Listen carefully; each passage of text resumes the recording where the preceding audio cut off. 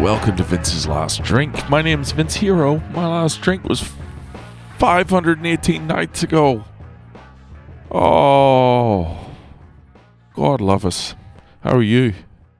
God fucking love us. You know, we didn't fucking want to drink. Did you enjoy the first time you drank? I fucking didn't. I remember it was a cold winter's night. And we were in a park, and I had a 6-pack of something, and I don't know if it was because I carried it in a backpack, or I just didn't know how to open it, or whatever, but I remember this fucking, pretty sure it was VB, Victoria Bitter. Very popular back in my day. Became really popular when, you see here in Australia, you buy a carton of beer in a 24-pack. Most commonly, VB came out with a 30-pack for $30. Big old fucking block. And you knew at the start of the weekend, if you bought one of them, you were in for a good time. You were probably going to have a few to hand out. But you'd have plenty for your fucking self as well. So it was a fucking 6-pack of VB that I had, but I just remember drinking it and almost like, you just burp and it would just be all foam. It was the fizziest shit I'd ever drunk. I just didn't. I remember sneaking, trying to fucking pour it out when no one was looking. And I remember the feeling of being a little bit like buzzed and going, yeah. But I didn't really like it. And then I think when I was a little bit older, I went to a fucking nightclub for the first time. It wasn't even a nightclub. It was called the Vic Hotel. I think it's in O'Halloran Hill in South Australia. A fucking dive, a real shithole. There was fights in the car park weekly. I don't imagine the bouncers at those fucking places gotta be the shittiest jobs in the world. Constant fucking bottles broken on people's heads.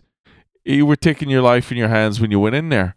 But I went in there for the first time, and I remember I actually didn't have a government ID. I had to ring them to ask if I could use my passport for ID, and they said it was all right.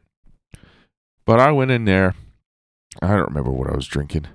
Some combination of fucking probably bourbon and Coke, or I don't remember a lot of beer flowing back then, but anyway, I remember I got shit-faced.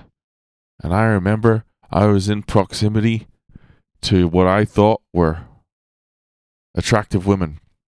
And I remember, having some drunken conversations with some of them, and this was new. This felt like a discovery. And I remember the following morning, after waking up on my mate's floor, my epiglottis, which is the little punch bag thing in the back of your throat there, was swollen up. It was about the size of a fucking olive. And I was choking.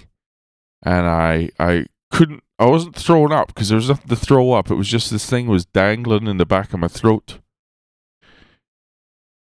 And it was from all the cigarettes that I'd smoked. I'd started smoking cigarettes at random for some reason, and I felt like utter shit.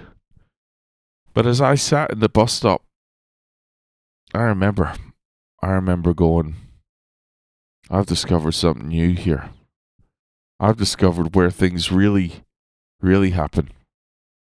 And where things really happen is in the night. In the night, when you are heavily intoxicated. I think I'm going to make a mission of this. And that was around 18, 19 years of age.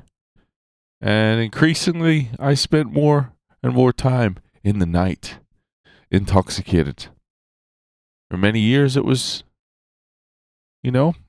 social. It was, the party piece that I liked. But then I got tired of the party piece. And I just I took my party home with me. And I spent many years just having my own little private party, slowly eliminating everyone that was close to me from my life.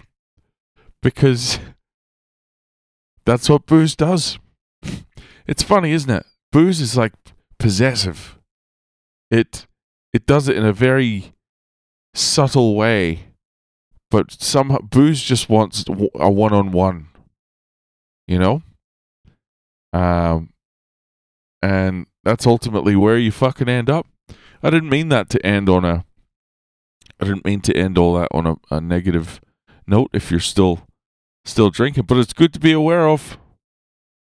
Gradually you see yourself making more and more choices for the booze, less for the loved ones, less for the soul, less for the health. It's fucking bananas. It's like an increasingly possessive partner that wants you isolated and dependent. Isn't that crazy? Isn't that fucking crazy? Alright.